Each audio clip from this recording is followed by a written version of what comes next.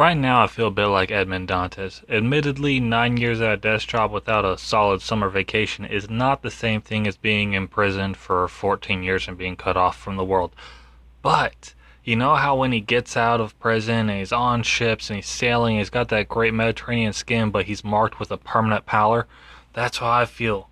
I've been caged for too long and can't get a tan.